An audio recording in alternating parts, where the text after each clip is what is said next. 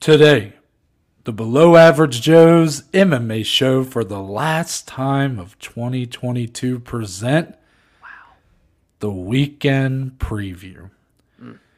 And we are talking about UFC Vegas, insert number here, headlined by two guys trying to get back on track in the middleweight division. Jared Cannonier versus Sean Strickland, in the brightest of moments fell the hardest back in the summer.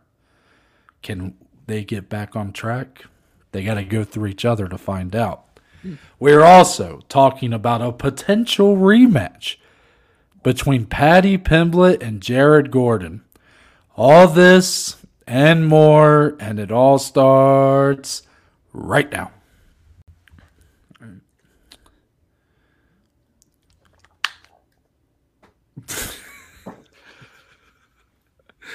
I wish I would have started just so you would have done that. Welcome back, everybody. Hello. Thank you for joining us. Episode 257 of the show. I'm Noah Baker. I'm one half of your hosting duo. The man to my right, he still wets the bed. That's Dominic Salee. Dominic, coming to us from the great state of Ohio. Yeah. How are you feeling on this Thursday? And we got a pretty small but good card ahead. How are you feeling going into the weekend? Oh, no, I'm just feeling bittersweet. I think that's the perfect way. It's our last MMA weekend preview of 2022. And, man, it's just dwindling down. The year just really does fly by when you look at it. We were just talking off camera, off recording about bets and whatnot. But I'm going to let that slide to the side and still be jolly, still be happy. It's a really good card. A lot of sleepers on this card. We get to talk about a couple fun ones, a little bit of news, and it's just nice being here with my companion, Noah Baker. How are you doing as we head into this final MMA weekend of the year? I feel good. I do feel good. You know, I'm part of me, I think I'm actually kind of looking forward to the break. That's been different in years past. You know, usually that month off, you know, it just sucks. But it sucks for us as content creators, I guess. But for this year, you know, me and Dominic have some pretty big things in the works, and a lot of that's being unveiled at the start of the new year. So it's kind of nice, I think, to, you know, just get a few weeks off of that. We'll still be we'll still be giving you guys great content, but the content we're giving you makes the scheduling a little bit more flexible. So we don't necessarily have to record like today on Wednesday. We can record some of these things whenever. So it just makes it a little easier when we're both kind of preparing to launch some new stuff. So I hate to say that because, again, it's tough for the content, but it also gives us an opportunity to keep going with some of our other content ideas on this channel. So the ends justify the means, I guess, is what they say. Absolutely. But Dominic, you want to know whose means justify the ends? Who would that be? That'd be our good friends over at PointsBet Sportsbook. Now, Dominic, do you want to take the ad read this time? I'm just kidding. You just do it so perfectly. I've had a lot of practice up to this point. I don't want to make Dominic cold turkey just go right in there, make himself look like a fucking idiot. No, I'm just kidding. Yeah, the best enough. PointsBet Sportsbook. They are the official betting partner of the Below Average Joe's MMA show, and right now they have a great offer for you, the listener, you, the viewer. Right now, if you sign up with PointsBet Sportsbook and put in your initial deposit, they are going to match 100% of that initial deposit up to $2,000. That is up to $2,000 free dollars in your bankroll right away. And all you have to do is just sign up. Yeah.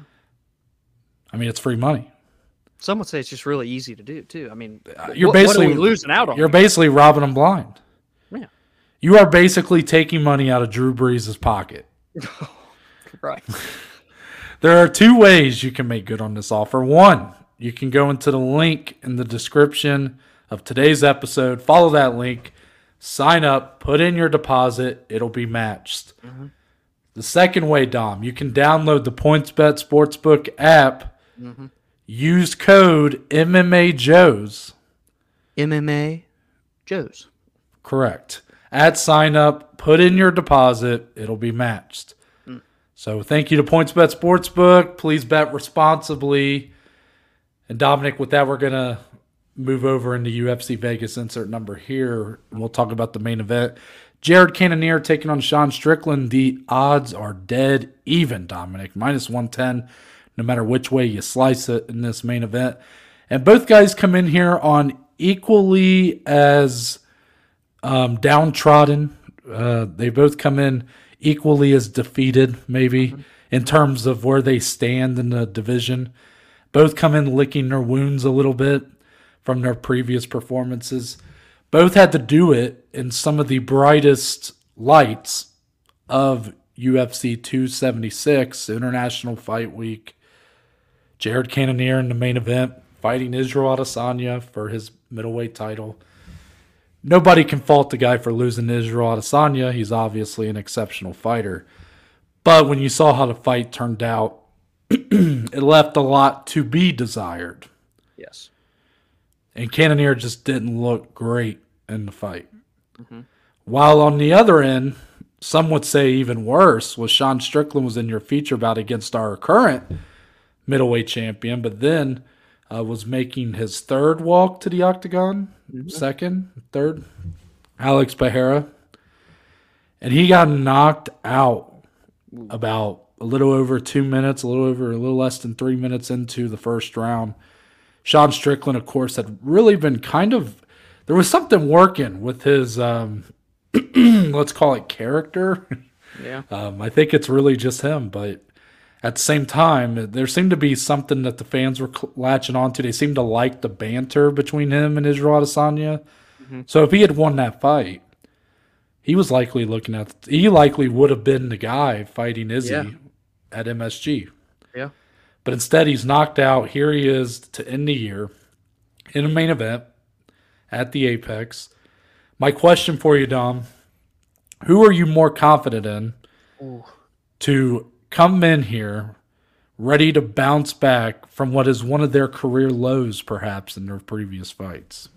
I feel like I would lean Strickland in this fight because I think it suits him a little more. Like for Keenan, because what do we always like to call Sean Strickland, right? The technical brawler, I think, is the terminology we've passed around on the show the past couple of years. He's just very good at volume striking, not overwhelming you with power or one-punch knockouts, but he's just very intelligent when it comes to the striking realm. Jared Cannonier is coming off of fighting a very high-quality striker, and I'm not comparing Strickland and Izzy per se, but in terms of the striking as a whole, Cannonier is coming off of another striker, and he's now going to face Strickland, who's a striker as well, albeit very different. I just don't know if the matchup will necessarily allow Cannonier to unleash that explosiveness that we've seen, because we didn't get to see it in the Izzy fight at all. I think we can definitely see it more in this matchup compared to the last one, especially when you consider that Strickland did just get knocked out. But I still just feel like tit for tat over the course of 5 rounds, if it goes that 25-minute distance, I think I do lean more towards Strickland being able to implement the correct game plan to get a bounce-back win here. I'm curious to get your kind of feedback. I would agree, but I actually don't know if it's as much to do with the losses that these two are coming off of. I kind of set you up for that one, but yet I don't really believe it. Like, I don't really believe that either guy's going to be all that affected from the loss that they're coming in on. Cannonier, lackluster performance, sure, but he was fighting for the most prestigious belt, in the company. So no harm, no foul, right? Yeah. While Sean Strickland's such a crazy man that he probably loved being knocked out. I mean, I don't know. Maybe. But in all honesty, I think it comes down to how much each of these guys have left to give. Sean Strickland is still, it was definitely a stumbling moment against Pereira. But he still has plenty of room to kind of climb back, get himself right back in the position that he was in at UFC 276. Cannonier does not feel like he has that kind of time Yeah. and maybe even willingness to really put in that work at this point. I mean, he's what, 38? 38. Mm-hmm. And, this is a guy who's fought at weight classes much heavier than he's currently at. So, you add in the kind of weight he's had to shed off over the years to get down to 185.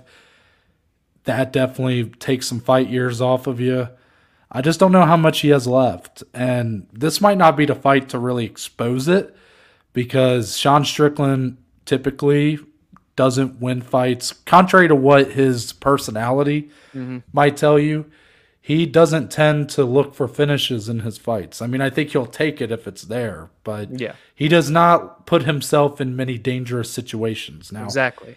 His game plan against Pereira was very ill-conceived from the get-go. I mean, he talked about it afterwards, how he wanted to strike with him. He thought he could outstrike him, and he got put on his ass because of it. But I think he'll have the striking advantage here against Cannonier. Cannonier for sure has a power advantage. Yes. But I don't know if it's really going to matter because, again, Sean Strickland typically doesn't put himself in vulnerable positions. He fights very smart fights, which feels completely atypical to the kind of person he presents himself as. But that's just the reality of who he is as a fighter. He's not – I call him a technical brawler because he why do I call him a technical brawler? It's really because, I mean, obviously he uses a lot of volume striking, but the brawling part is less of, I guess, the actual combinations he puts together or less of the kind of striking he uses. It's more about his attitude when doing it. He talks a lot of shit when he's in the cage. He loves to talk. He loves to get in, like, up close in the pocket, but yet doesn't really look for the finishing the blow. He doesn't look to get overzealous and swing real heavy. He keeps it very low key, very much like on pace. He basically stays at the same kind of volume for the entire fight. So I think it'll work well for him here. There's a chance Cannonier could catch him, of course, and maybe Strickland's chin just ain't going to be the best, and maybe he could put him out. But I think this is Sean Strickland's fight to lose. Yeah, the odds don't necessarily say that, but Dom, what would Jared Cannonier have to do to win? Is it as simple as he needs to knock him out, or do you think his wrestling or anything else about his game could get him a victory? Yeah, I was just trying to think about it as you were going there, and I really did keep leaning toward. All in all, I really lean Strickland pretty heavily in this fight, guys, if I'm being honest. Like, yes, Jared, he's going to have to avoid Jared's power. That's first and foremost. But if you take that away, because literally, if you take away Sean's loss to Alex Pereira, which is a fight that he shouldn't have been standing with to begin with, the guy was on a tear, and he hasn't really ever even been knocked out for a very, very long time. He's 25-4 overall. And it's just, with Cannonier, maybe he could grapple, but I feel like Strickland's, like, we don't get to see it much, but I just feel like fight IQ-wise, he would be able to negate that. I really do, for whatever reason. I just think in the clinch, he's going to be better. I think he's going to be able to defensively keep this fight standing. And again, just with he's going to keep it at the distance that he wants it at. And I feel like even at the close ranges, he's going to be better too. Regardless of the power of Cannonier, at all ranges, this fight will be on the feet. I lean Strickland.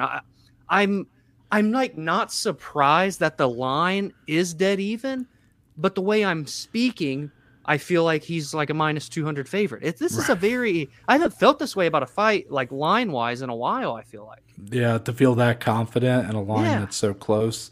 I will say another thing that kind of helps Strickland is he tends to close the distance, and he gets in the pocket, but again, it's like kind of a facade because he still remains a very defensively sound and non-aggressive fighter. But he's aggressive in closing distance, but not aggressive in necessarily putting pressure on you or anything like that. Meanwhile, I feel like Cannonier, contrary to a lot of fighters that carry big power, his power seems to be best utilized at distance. You know, he's got long limbs and he covers a lot of area when he throws. And I feel like his biggest successes in whenever he's had to utilize his power have been almost at a distance when he's caught someone off guard because they thought they were safe enough away from him. He can explode, you know? Right. You know, that's what he kind of caught Robert Whittaker doing in their fight when Whittaker had looked so great by putting pressure on Cannonier for the first 2 rounds. But the moment there was some distance and Whittaker's like, hey, I'm comfortable here, I'm going to maybe coast this round, then Cannonier explodes and catches him. So I definitely think that for Sean Strickland's type of style, I think it benefits him to continue closing that distance and staying in the pocket here. Yeah, I agree, man. I'm going to be curious to see how it actually plays out compared to what we're saying here. I'll see your Jared and raise you another Jared because we're going to move into the headlines and talk about Jared Gordon.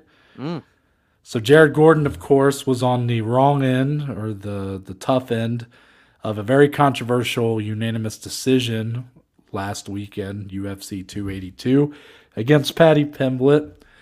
Some are saying the biggest robbery of all time. We didn't necessarily go that far, but we definitely both said the R word on the show. We said robbery, so that is forever.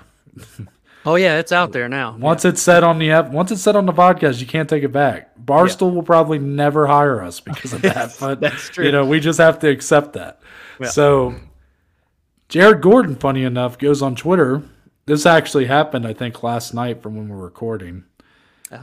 And he issued a challenge to Paddy. He said, look, I have no issue with you. Of course, these two do have some history of rolling together. That was kind of a source of tension because Paddy said he made him tap, I think, and Jared denied that. But anyways, he said, I have no ill will towards you, but I'd love to fight you again, this time in London, and maybe us and Barstool can team up and do some really good work for a lot of people because Paddy had said after the fight last weekend that he wanted to work with Jared on some of the charities he works with and stuff. You know, Jared's got a great heart. He works a lot. He tries to give back a lot to the community and to a lot of less fortunate people. He comes from a tough, life where he really had to clean himself up and scratch and claw for every opportunity. So I respect a lot that that's kind of the direction Paddy went and stuff, regardless of how I think the fight itself went. Yeah. But this was interesting. Dave Portnoy even responded and said that he would love to do that and, you know, that he said he would still root for Paddy to beat the shit out of him a second time or whatever he said. But Paddy, no comment up to this point. Yeah. Now, of course, Paddy, after the fight, said that he thought something was fucked up with his foot. He kept saying that over and over again in the post-fight press conference because people were asking him, of course, about the London card, if he would fight there, who he'd fight next. And he kept saying, my foot doesn't feel right. You know, I need to get that checked out first. So, Dom, let's say that the foot comes back to where he'd be okay.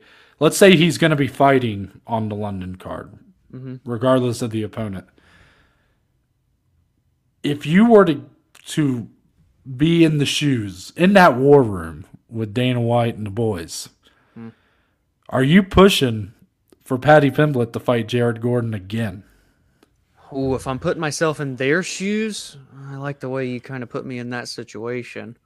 I probably would still say no because I just don't think if you're the boys, right, in the war room, do you think that people in the community are clamoring for that fight again? Because, I mean, let's be honest here. The fight in itself, regardless of what the scorecards were or not, was a very dull fight for the most part, right? A couple big shots, you know, here and there in rounds 1 and 2. Round 3 was a bit of a dud.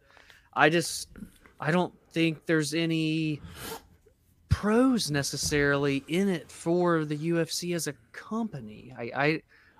Let's just kind of go back and forth here. Let's kind of talk through this together here.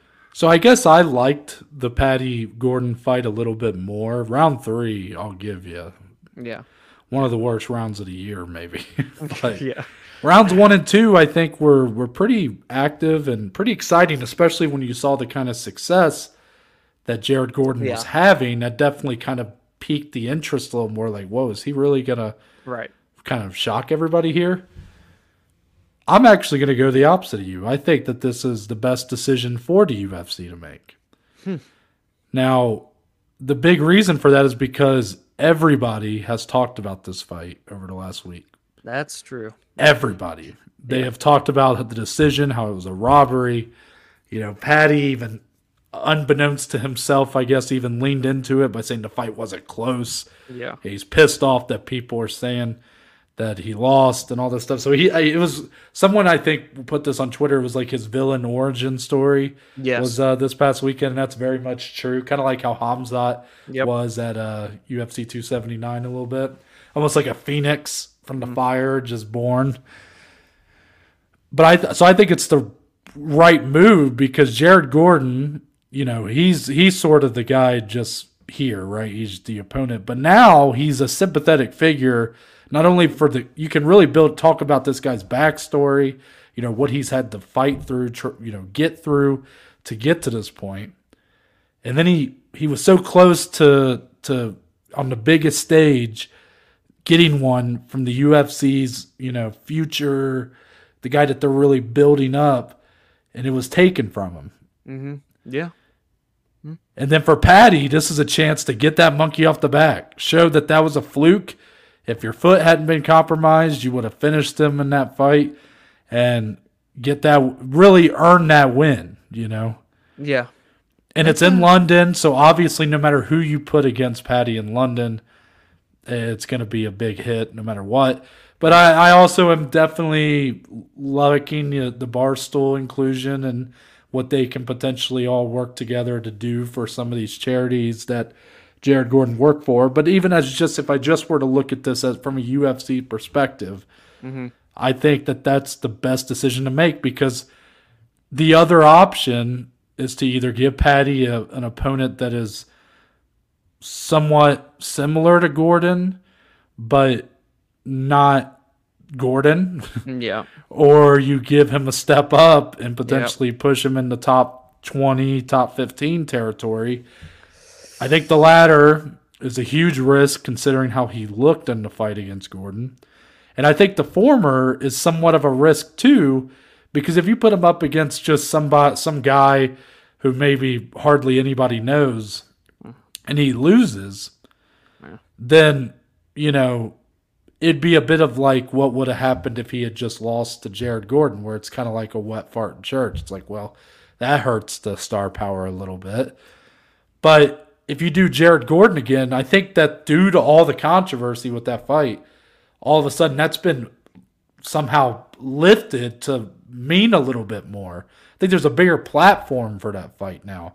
I think it's a bigger fight now, and even Jared Gordon himself is a guy that a lot of people are kind of becoming familiar with because they think he got screwed.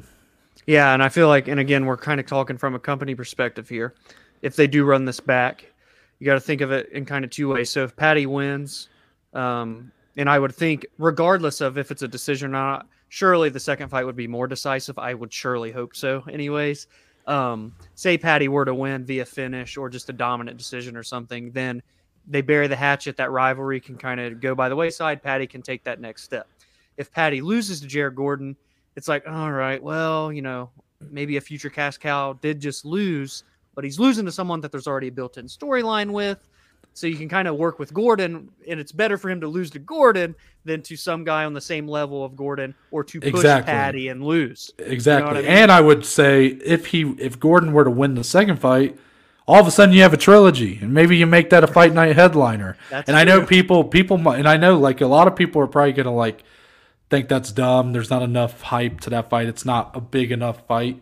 Oh. But you have to recognize Paddy, as big as he is already, this would be the perfect solution to what the UFC is going to have a problem. Yes. And the problem is that Paddy's star power has surpassed his talent at this point. Yes. So he can still get better because he's only 27, 28. Yep. So you really don't hit that peak prime until you're at least 30 years old. Yeah. So Paddy would have time to keep honing those skills, getting better, gaining some fight years, some of that IQ, getting a little smarter, whatever.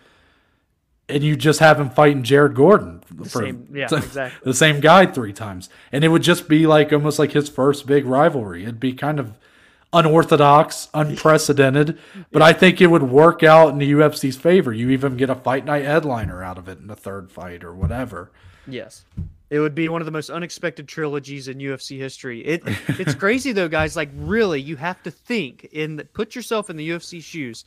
This fight had to open their eyes, regardless of all the controversy. They know now what they're working with, complete skill set wise, and they know all of the talent that they have in the lightweight division. Because we're talking, I mean, let's be honest here, Noah. A step up for Paddy from Gordon is competition like, what are we seeing this weekend? Drew Dober and Bobby Green fighting each other. That's the type of territory. And if you throw Paddy in against either of those two, I don't know how that goes for Paddy. I don't think it goes well if I had to put my money where my mouth was. So the UFC has to be very deliberate with their future cash cow here. I agree, and the more I talked about it, the more I've talked myself into it. So. I think, didn't I just do the same, I guess, because I started on the other side. But. I guess if I had to ask you one more question before we go, and just a simple yes or no, we won't even go into detail. As you sit here today, and let's assume that the foot's not an issue, okay, would Paddy take that fight? Would he take it, like, as in that's the fight he's going to do? If that's the fight that the UFC win the fight. I meant if the UFC were to offer that fight, do you think that's the fight that he wants? I don't. You said yes or no. Damn it! I think I'll say yes. I think he will. Yeah. I'm gonna say yes, but he'd be reluctant. I know. I kind of went against my own rule there. I don't think it's the fight that he wants, but I think he would realize it's the fight that he should. I think it would. It partially piss him off because he was like, I didn't think it was close. I don't know why I should have to fight this guy again. But I think he seems to be really wanting to gain favor with the UFC. You know, you look at the podcast with him and Dana. I mean, I'm not going to go as far as some people call him like a bootlicker and all this stuff. No. I mean, come on, guys. Like, you know, he works with Dana, like whatever. They're palling it up. I'm not saying he should have went after Ariel. That was all kind of but whatever. But it was pretty clear that he wants to like be friendly with the UFC brass because he knows how that can benefit him. Yes. Guys like Conor McGregor and Chuck Liddell before him were really tight with Dana, and that, of course, that helped. Yeah. Didn't hurt. Mm-hmm. You know, not that it's the end-all be-all. I mean, Tito Ortiz had a pretty good career, and him and Dana were supposed to box at one point. They hated each other so much. Right. But it definitely helps to be friendly with those guys. So I think he would do it if that's what they wanted him to do. That's what I'm saying. Yeah, I like it. I agree. Let's get on to the rest of UFC Vegas insert number here. We got 3 more fights to talk about. All bangers. Yeah. All 2 at 155, 1 at 145.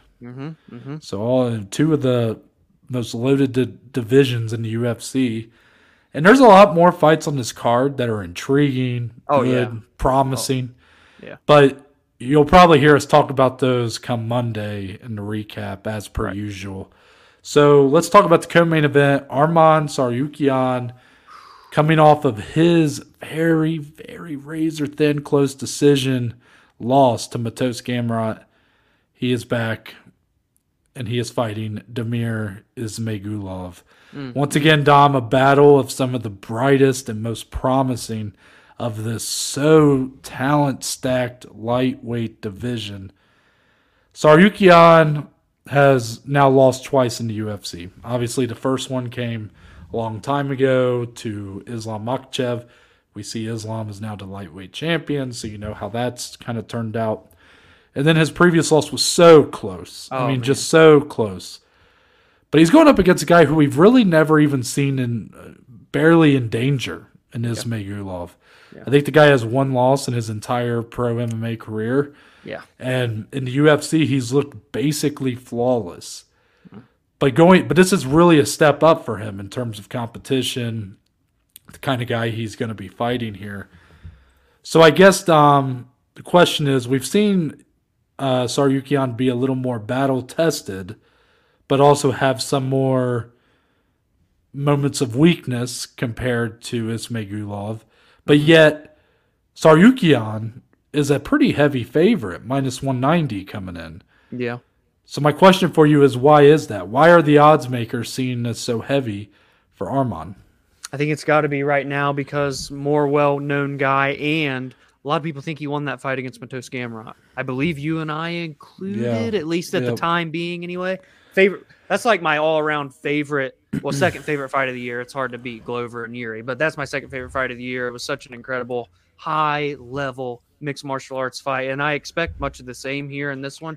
But I'd say those are the two main reasons why Arman's coming in at almost a 2-1 favorite. I just think you look at a guy like Arman and you just see future champion. And I think for the hardcore fan base, you look at a guy like Demir and you could potentially make that same argument. I mean, he's a little bit older. He's 31 compared to Arman being 26. But he kind of has the same skill set where you could feel confident in saying, maybe this guy's a future champ. Not as many people know about it yet. So this is this is Demir's opportunity to essentially do what Arman got to do in June against Matos. It's kind of like the same fight because all these guys are coming in so hard in that back half of the lightweight division. So, I mean, I think I do lean Arman, I guess. Like, I don't hate that line, but I think almost being 2-1 is a bit steep just because Demir is as legit as they come. He's won 19 fights in a row. He's 4-0 in the UFC against, Grom Kudaladze, Thiago Moises, Joel Alvarez. I mean, really, really good guys that are on that outside bubble again that we were just talking about with Patty. So this is going to be an incredible fight, and I'm very glad that they were awarded this co-main event slot as well. Completely agree. Our next fight, Bruce Leroy is back, Alex Caceres, and he's taking on Julian Erosa, who's coming in on a 3-fight win streak. Bruce Leroy's had that guy's been through it all in the UFC, hasn't he? His record's not one that pops off the page. If anything, it pops off the page for the wrong reasons because it's like, damn, that's a lot of losses. But in reality, Dom, this is a guy that a year ago, maybe even less than that, was ranked in the top 15 at featherweight. So it shows how far he's come. He's main evented a fight night before against Yair Rodriguez. Very close fight that one was back in 2016. So he's just steadily improved. He came in very young into the UFC. Yes. He's a little bit older now, a little bit wiser, smarter, better. But Julian Erosa's got fucking power. And we've seen Caceres can weather a storm for sure. He's been hurt in other fights and came back and won by really using the well-rounded skill set he's developed, a lot of submissions, jiu-jitsu, and whatnot. Yep. He's been able to lean on that when he's gotten hurt. But against Julian Erosa, do you think he'll be able to do it again? It's possible. It is possible because he's just got so much high-level UFC experience. And no, I love this fight so much because Julian Erosa is coming into this, like you said, on a 3-fight win streak, but in the same sort of situation that Alex Caceres was in a year ago. He was on a 5-fight win streak. It looked like he was finally putting it all together. He was getting into his prime years, but then he went up against Sadiq Youssef in March, and he did lose that fight over the course of, I think it was a decision loss. For Julian here, he started his UFC career 0-3, but now he won 3 in a row. He did lose to Sung Woo Choi, but now he's won 3 more in a row. He's won 6 of his last 7. Very similar position, again, to Bruce Leroy a year ago. I love that storyline going into this fight. And it's one that I believe is going to probably be overlooked by a lot of people, but it should actually be a pretty fun fight. Yeah, I think this fight's going to be nuts. I really do. I mean, when you have these two guys, Erosa kind of goes in with reckless abandon. Caceres, again, a master of weathering the storm, but is always put in a storm. So because of that, I think this is going to be a bonkers fight, and I can't wait for it. Lastly, the people's main event here. Yeah. Drew Dober versus Bobby Green.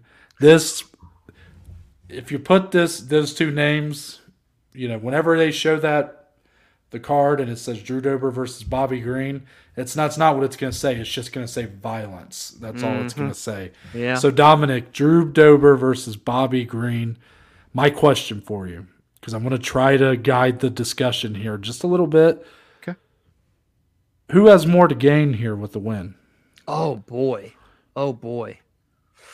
Oh, I think you have to go Drew Dober just because he's still a little bit younger. He's still maybe got a little bit more upside in his career. Is that too controversial to say? No, I don't think it's controversial to say at all. I do go the other way. I think there's more. What was my original question? It said who benefits more to gain from a win.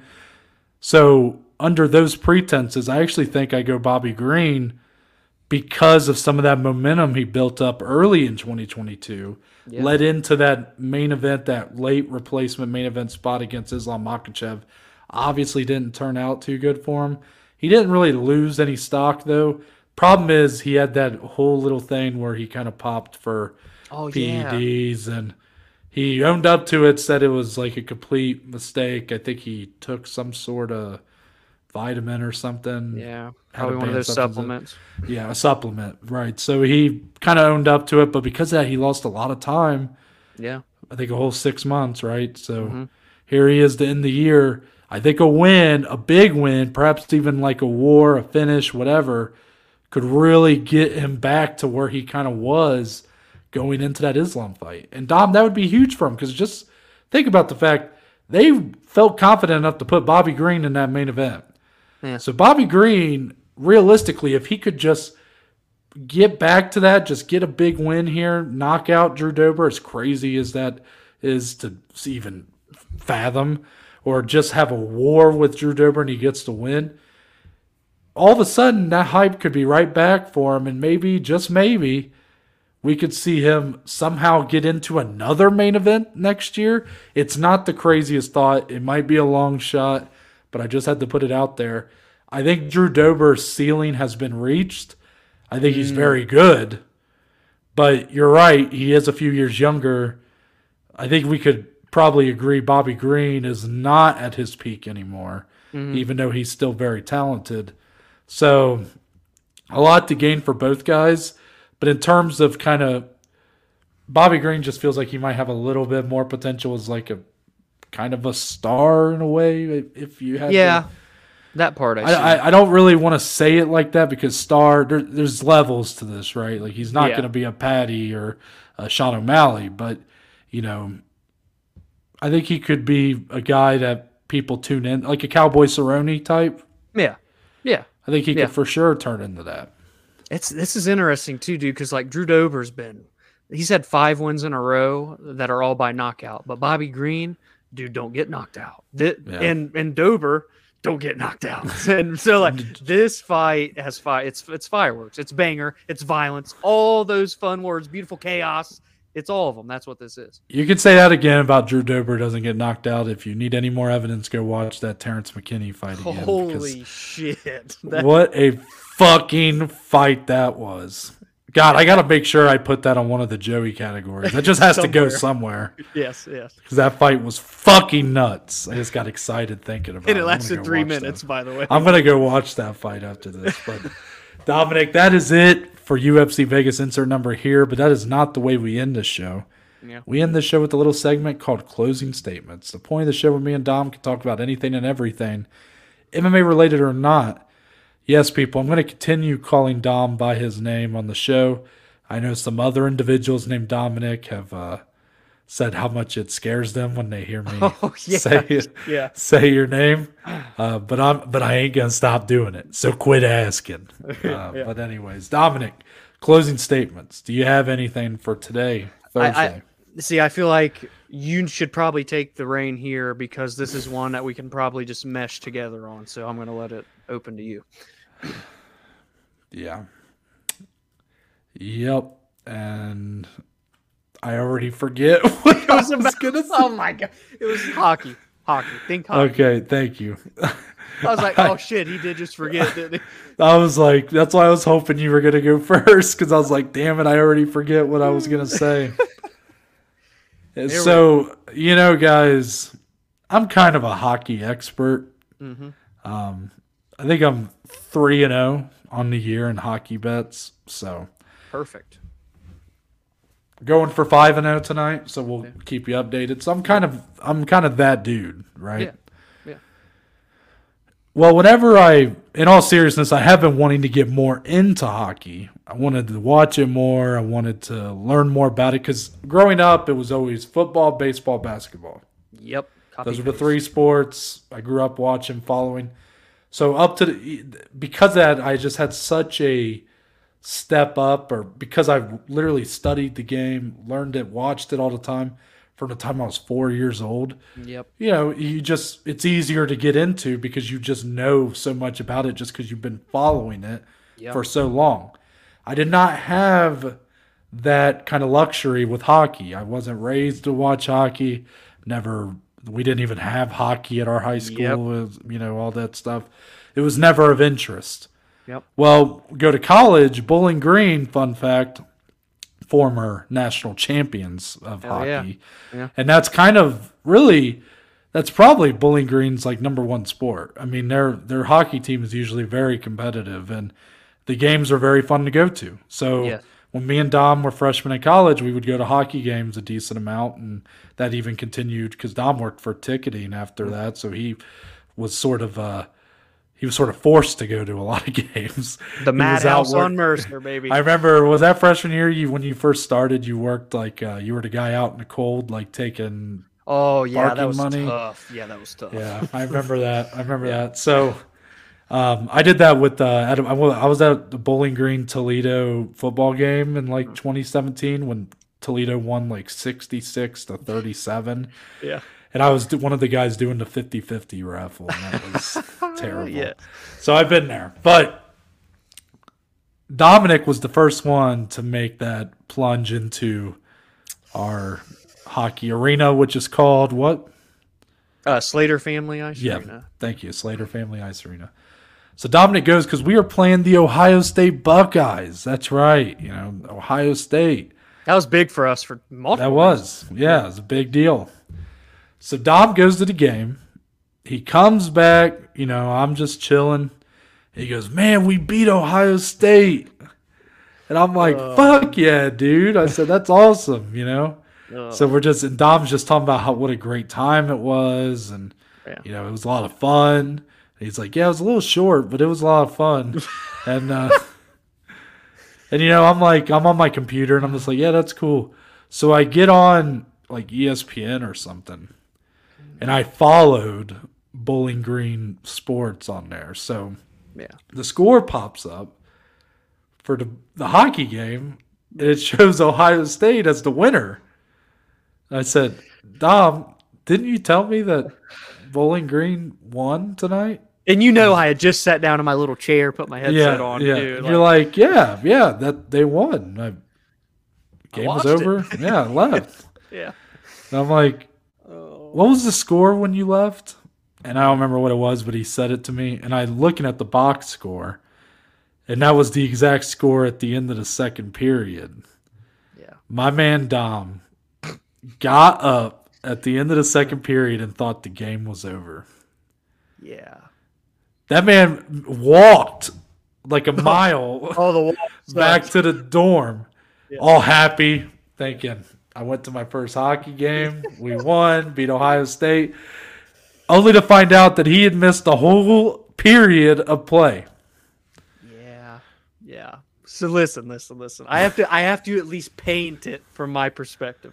I'm in the arena, the slate, the Madhouse on Mercer. I think it was like 2-1, maybe, and then they lost 3-2, probably. I think that's what it was. And so, in hockey, it's 3 periods, obviously. I didn't know that. 20 minutes each, an hour game. I had never watched hockey on TV. I'd never been to a hockey game ever. First time there. I'm sitting by myself because I wish we were still newer, didn't have a ton of people yet, and blah, blah, blah. And so, like, between periods, so many people get up and leave. Well, obviously, after the first period, I'm like, oh, cool, it's halftime. So I just chilled out, right?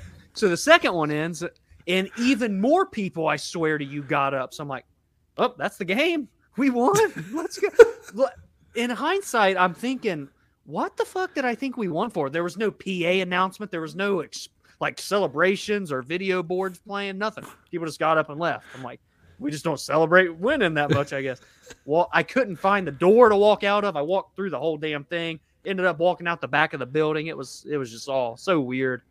But yeah, That's everybody got up, but they were just going to the concession stand, going to take a leak. My ass left the match, thought it was over with and done. And I'll never forget being in the dorm that night. And Noah goes, what do you mean we won? We didn't win. And I just felt so small and just stupid. But God, it's a fun story, though. Yeah. I mean, you probably should have felt that way. But well, yeah. In all honesty, oh, man. like, I can't get the thought out of my head because I wasn't there with you. So I just have to imagine what other people around you were experiencing. And I'm just imagining you getting up and like high-fiving all these people around you, being like, we did it, guys. Let's go. Let's go. And you're like trying to find your way out. And you're like, talons up and all this stuff. Yeah. And everybody's just like, the fuck is this guy all excited about? Like, there's still 20 more minutes.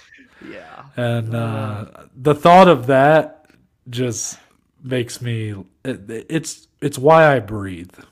It really is just another one of those, like, you're a new college student stories. We have so many of those, and that's just one for me. We didn't realize it at the time, man, but boy, were we fucking stupid. You really look back now and you see it. You know? We were some dumb motherfuckers when we went to college. And we were pretty smart for our high school, which is saying a lot, man, because freshman year of college is just a different experience. I mean, we asked an RA to basically break into our room because our window was open. I mean, guys, many. Our little lounge room. I mean. Oh, God. Yeah. Just so many memories. I miss it. But, God, were we fucking dumb. It's great stuff. But my name's Noah Baker. That's Dominic Slee. We are but just two of the below average Joes, and we will see you guys on Monday.